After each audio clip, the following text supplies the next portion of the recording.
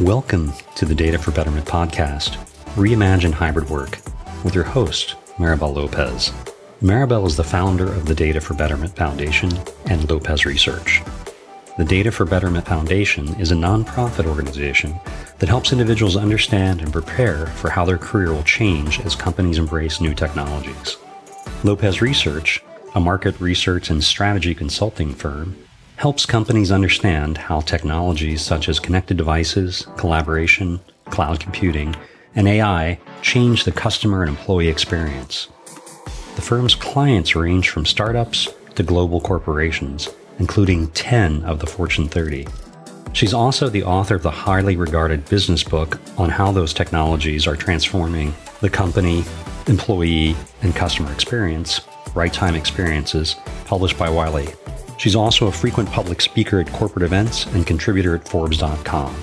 Maribel is currently researching and writing her next book on how to build successful strategies for workplace transformation. We hope you enjoy the show. Hi, I'm Maribel Lopez, and welcome back to the Data for Betterment podcast. I am super excited to be here today with Neil Miller. I've had a lot of interesting guests on. Neil is the founder of the Digital Workplace and the host of the Digital Workplace podcast. He's interviewed over 175 leaders on this topic and what it will take to thrive in a digital age. And one of the reasons I invited him to the podcast is he has both deep thoughts and practical experience with hybrid work. He's worked on managed remote teams for many years. So welcome to the show, Neil. Tell us a little bit about who you are and what you're doing.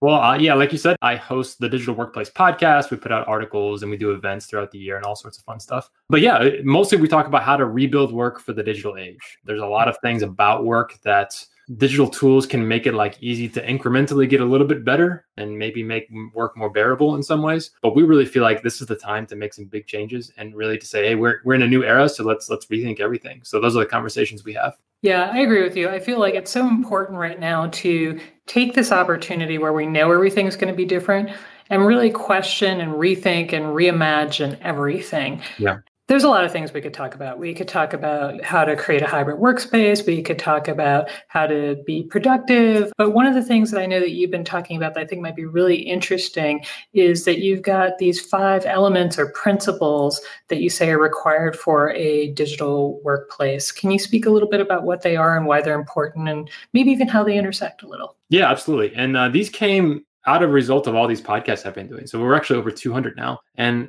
that's just kind of my dream job, is to talk to all sorts of fun, interesting people about these topics and then just let it sit and let it stew in your mind after a while. And for some time as a team, we thought about what everyone was saying, what they felt like needed to be redone to work. And we came up with these 5 areas that work for us right now. So it's collaboration, culture, leadership, productivity, and technology. So most of the conversations we're having about what are the elements you need to rebuild in order to make work a better place fall into one of those 5 things. And like you said, there's a lot of overlap between how we look at them. But the reason I love this era that we're in right now, where people are thinking about hybrid work or remote work, is that once you start to uncover that, so many other things are revealed. You start to realize the way we're collaborating can change a lot.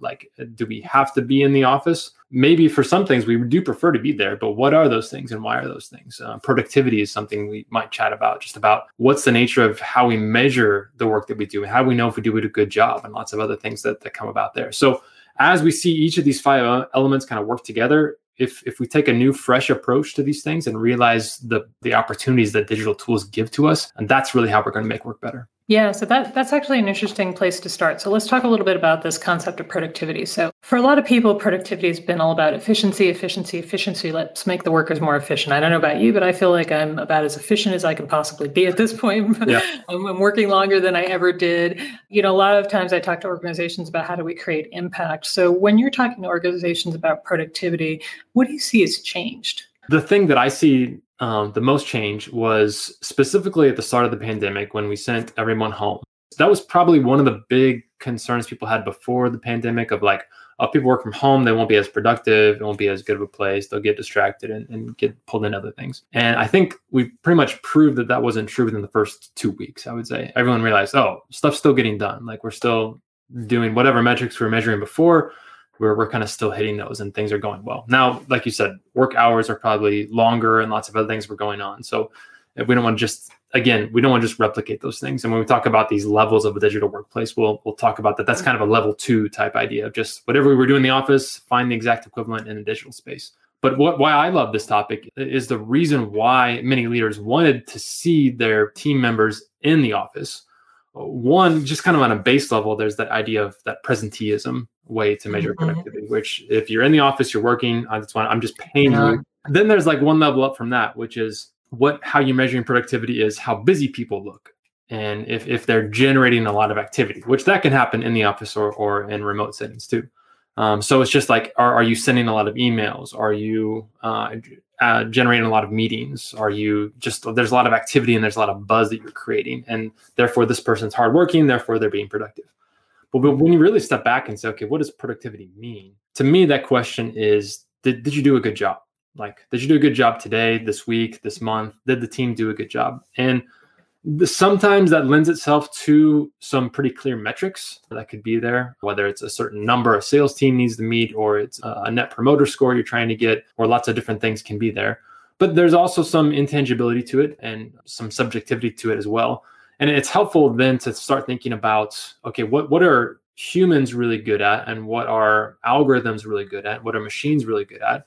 And if you're realizing that, okay, what it means to do a good job is to do this exact same thing over and over again every day without any variance, like humans are not optimized for that. Like we're just not the best choice. Like you pick somebody else for those types of things. Where you want a human to be in is when, you need these kind of almost like spurts of productivity and just insights that come about, or to manage a project that's never been managed before. We have to come up with new ideas for how to get those things going and coordinated. So I love the space that we're in right now, because we're getting to think about productivity in these new ways, both about like you said, like these outcomes and the impacts that can be there. But then also just in terms of should a human really be doing that, or is there a better fit for that and we can all be doing better things? Yeah, I like where you're going with this concept of productivity and human creativity and computing and how they intersect. So there's been a lot of discussion in the AI field recently around creative AI and can AI be creative? And it really comes down to, well, what would be the interesting thing for the human to do and what would be the interesting thing for the machine to do? And how do you marry the two of those? So I think that's going to be the next wave of creating impact for a lot of organizations, is marrying those two things. Yeah. But this podcast that I've had has talked a lot about technology, like a ton. But I think the thing that we've missed is talking about culture. And you talk about culture a lot, and you're talking to a lot of people about culture. So tell me what you think is interesting. How do you think people are changing culture? It's actually one of the biggest questions that Lopez Research customers have right now is like, okay, great. Let's say I buy the hybrid work thing and we're going to make hybrid work work. How do we make culture work in this new era? The absolute most fascinating thing about this is that when I talk to a company that was established to be distributed, like they've never had an office, if I ask them, tell me about your digital culture, they kind of cock their head to the side and be like, what do you mean like digital culture? Like, and for them, like everything's great. Like they love it. Like people are engaged. They have a sense of community. They have a sense of shared rules and values, and they're just running. Like, I mean, not every company's like that, but there are a lot out there that are doing it. They're killing it. They're having a great culture out there. It's the ones that are trying to transition from an office to this like semi-hybrid or fully distributed model. That's where it gets confusing for them, because they were paying, or they had hired the office to kind of be the culture creator for them. I mean, anytime you stick a bunch of humans in a room, they're going to create culture. Just, you don't have to do anything. It just happens on its own. And so there's less intentionality, there's less hard work required of leaders to create that culture, because people just create it on their own, and the space creates it actually for them, because we develop these kind of rituals and shared habits. And one person brings in a cake at some point for somebody's birthday, and then we start doing that all the time, and it just happens. So a lot of times we talk about the difference between a forest and a garden. So to really make a forest thrive and be well, most of what you're doing is just kind of backing off and letting it do its thing and just letting things develop. Very little maintenance required to go in and change things. That's kind of like an in-office culture. Just let it be. If there's any like bad things that happen, then you kind of jump in and help. But in a digital world, you really have to be a lot more intentional and bring that mindset of like it's a garden, and nothing's going to grow there unless you prepare the soil and you plant the seeds and you select the right seeds that are going to go next to each other well, and you water it and you weed it and you had to spend a lot of time in it. So for a lot of reasons, people are hesitant to switch from an in-office culture to a digital version of that culture. And a lot of it just because it does take more work and it is harder to do and it takes a lot more intentionality. It can still happen and it still can be great, but that is a difference between the two. Yeah, I think one of the things that organizations struggle with is this concept of engagement and empowerment for their employees, and how do you create that? Yeah. And then there's another interesting dynamic going on, and that's that in this particular time of life, take the COVID pandemic aside, one of the things that we've seen happen is with civil unrest and other things, there's been a lot of discussion about what should a culture be? Yep. So even absent of this huge traumatic life event where we now have the option to work at home and are trying to hold on to that for many of us, I think we're also dealing as companies and cultures with what should our role be at this point? What are we doing about diversity and inclusion? What are we doing about social responsibility, environmental responsibility? Should we be doing anything? Are we doing the right things? It's just a large set of questions that people are dealing with. And I'm sure that you've had a lot of those discussions as well. And I know that when you've been thinking about your principles, you have been embedding those concepts into that. What are you seeing organizations doing that you've been speaking with? And I'm seeing both sides of this. There are some companies that really take these issues and say, yeah, we're going to be all about this. We're going to do this. And really, when we talk about making work better, that means having these open conversations. I would say the core issue for most companies is not whether or not we want to support these issues. It's how much we want to allow those discussions to happen in the workplace and how much we want to sponsor those discussions as they happen. So that's kind of the core area. A lot of companies struggle with this idea of, okay, no politics in the workplace because that's just going to be distracting, or it's something you can do on your own time. But the question is like, okay, who gets to define what's political and what's not? If somebody's coming to work every day and they feel like this is something that is central to who I am, then it's something that I want to talk about. That's the issue that most leaders are struggling with, is when those conversations get confrontational and when they reach a level where it's like, hey, I need you to speak out about this and I'm expecting you as a leader to say something about this. I find that really one of the big issues is that leaders just aren't prepared to have those discussions. They've kind of been like a surface level tracking along with like, yeah, I kind of agree with this, but that's about the extent. They haven't really invested a lot in learning about issues of race and of gender and of all sorts of different types of equity and historically oppressed groups, and really understanding what it is. And even people who are heavily educated in those areas, like sometimes it's difficult to know what's the right step right now to do in these situations. But most leaders just haven't spent the last 10 plus years preparing themselves for these decisions that they're in the middle of making now. So it comes down to culture, it comes down to collaboration, it comes down to teamwork. How are you going to be able to navigate those discussions? And so my advice to most folks that are there is to say, look, you have to commit yourself to learning, commit yourself to exposing yourself to new ideas, to say, look, this is the decision we're going to make right now. We feel like we need to do something in this moment, but we're also going to commit to this learning, to say, like, we haven't figured this out yet. We're still going through this. So really engaging in those discussions, I feel like, is important. What are you seeing from your side? So we've actually talked to a lot of companies that are doing things like bringing in specialists to help educate senior leaders on the topics of the day and how to think about the topics of the day and how to actually create open dialogue with their organizations. I think that's been the first step that everybody's looked at, is like, can we create a dialogue? Can we do it in a way that isn't disruptive to the workplace? And then also to try to collect some feedback on what's important to the people that are working in the organization. What do they think the new culture should be? So basically getting some insight and some buy-in in creating the culture as we see it. But no doubt, it's actually early days and interesting times. There are also some things I see that are happening technically. So, for example, one of the podcasts that I'm working on is in AI. And one of the real big challenges in AI is obviously ethics in AI. And we have a lot of issues in AI in terms of not having the right data because it's inaccurate or it's not representative. Mm-hmm. And as a result of that, there's a lot of interesting technical issues that fall out of that we have to address. So if we look at those two things coming together, I think people actually seeking out advice on how do I think about and approach these topics, having open dialogues, and then hopefully on the technical side, making sure that nothing runs amok is also a good thing. Now, one of the things I saw on your site, I actually took a digital workplace assessment. Didn't do very well, I might add, but actually at that point. And you obviously put a lot of time and effort in creating this system. And as a result of that, in the back of your mind, I'm sure there were a couple of best practices that you had in mind that were like, if people are doing A, B, C, then they're probably setting themselves up to build a great digital workplace. So if we think of that, what are some of the best practices that you'd like to share with the audience? Yeah, and those levels of the digital workplace are great. I feel like it's more like a journey that people take as they're exploring things. Level 1 would be you're fully like everything about your business is tied to a physical location.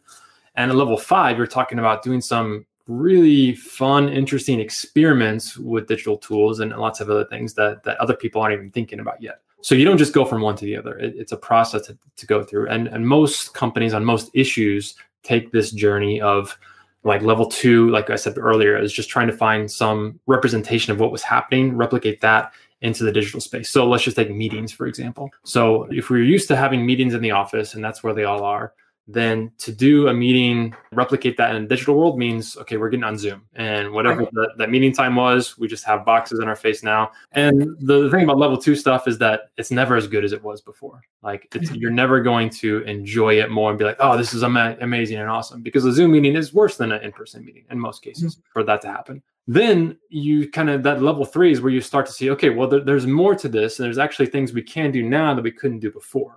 So for example, we can record the meeting, which is okay, that's cool. Now we have a record of what happened. We can transcribe the meeting. We can do closed captioning for the meeting so that somebody who maybe was a non-native speaker is able to track along better. We can have meetings that we're not traveling to, so we're cutting down on commute time. We can have a digital whiteboard open up by the side, or I can show you exactly what I'm talking about and have it on the screen with everybody. So all these things, it's kind of like that, what we call that level 3, where you're seeing some new advantages to things that are there that weren't there before.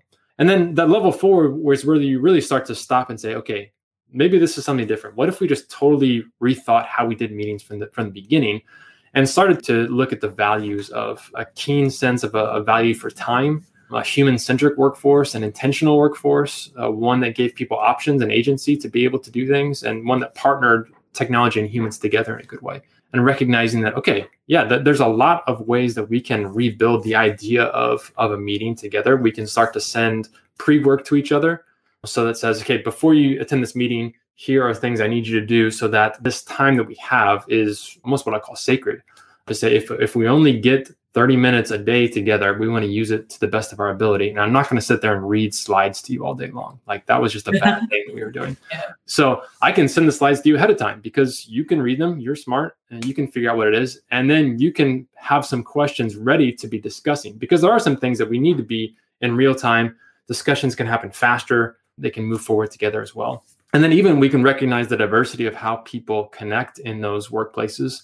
Some people do great in these live meetings because they're loud and because they process things quickly and because they're comfortable speaking in the language and all sorts of great things. But other people were never great at some of those things. And so meetings were stressful or terrible for them. And when we think about a digital meeting, how we can structure that, putting in these other things allows for other people to also enjoy those meetings and have good ways to do them. So those are just a few examples of how you can take it up to level 4. And then level 5 is like, hey, let's try something we've never done before. Let's do something unique and interesting with meetings. Or if you talk about paid time off, that's another kind of core concept in the workforce that's tied to you have to be here and we're paying you to be here. If you're not here, then you need to get a doctor's note or your mother's excuse form or something like that, just to say it's legitimate. But then when you start to rethink those ideas and push them forward, you can start to run some really cool experiments on the back end. Yeah, one of the things I always thought was really interesting, some organizations had this concept of, take as much time you want. There's no set vacation time. And what they really discovered for the most part was nobody took any vacation time because there was a lot of peer shaming that happened as a result of that. Well, you're not here. You're not doing anything. We're doing all this work. There was also this badge of honor of I'm working all the time. And I think where we're coming down to it now is the best cultures are going to be cultures where they say, hey, here's the goal that we're trying to accomplish. And here's the deadline we need to accomplish it by. If you're getting that work done in this time frame, it doesn't really matter what time of day you do it or where you're doing it or any of that other stuff. It just matters that you're doing it and that you're doing it with quality.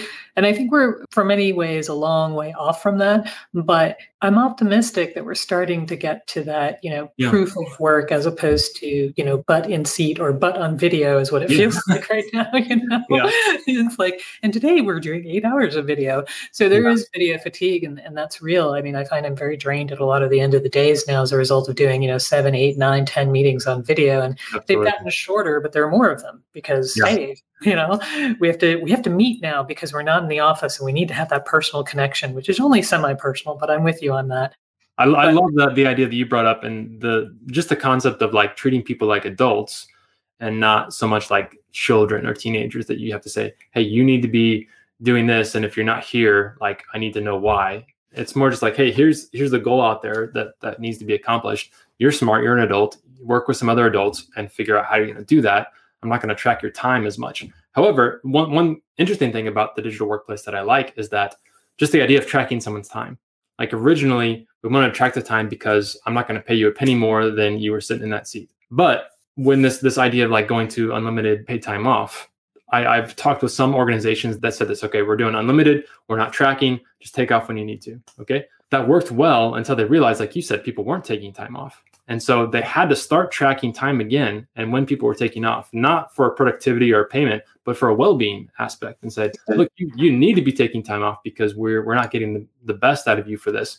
So they actually went to more of a mandatory time off setting where it's like you have to take a week off every season and you need to tell us when that is. And if you don't do that, then you're going to be penalized in some way. But just trying to, again, experiment with those things and seeing what comes next. So last question, it's a bonus question, which is, it doesn't have to be technology related or work related, but if you had a recommendation of a book to read, a show to watch, a place to go, something to do, what would it be? This is like the fun part of the podcast. So I'm really into books right now. What I've been doing, we've been hosting a few live events recently. And my favorite part of the live event is I just bring all my books about the topic, set them there and say, just take whatever you want. But you also have to bring a book and leave a different one. So that's been so fun to get into. Sort of like a modern book exchange, right? Yeah. So I've really, really enjoyed that. I've actually recently been getting into Ricardo Simler's books, Maverick, and a thing called The 7-Day Weekend or something like that. I really appreciate, I got turned on to this guy from some other workplace experts that were out there. And he's based in Brazil, wrote a lot of these books in the late 80s, early 90s at a time where it's like, okay, that was the future. He was a little bit progressive. We should have all been there by the late 90s or early 2000s. But the stuff he's writing is like still out there for a lot of people to push together. So I definitely recommend his stuff. I liked No Rules that came out with the Reed Hastings and Aaron Meyer's book about Netflix's culture. I think they're a company that's running a lot of cool experiments, and I'd like to see what they're doing. There's not necessarily one company that has it all figured out. You just follow their blueprint. But the ones that are running these types of experiments are really fun to see. Fabulous. Neil, thank you so much for your time, and thanks for being on the podcast. When people want to find you, where can they find you? Maribel, thanks so much for having me on here. It's been a pleasure. TheDigitalWorkplace.com is where we are at. That quiz you mentioned is there. Just in the top side, it says a quiz to take about seeing kind of where you are in those 5 levels as a workplace at whole and on some of these other dimensions that we've been discussing. So take that one, see if you like it, if you agree with it, or if you think you have a different opinion, send me a note. Bye, everybody.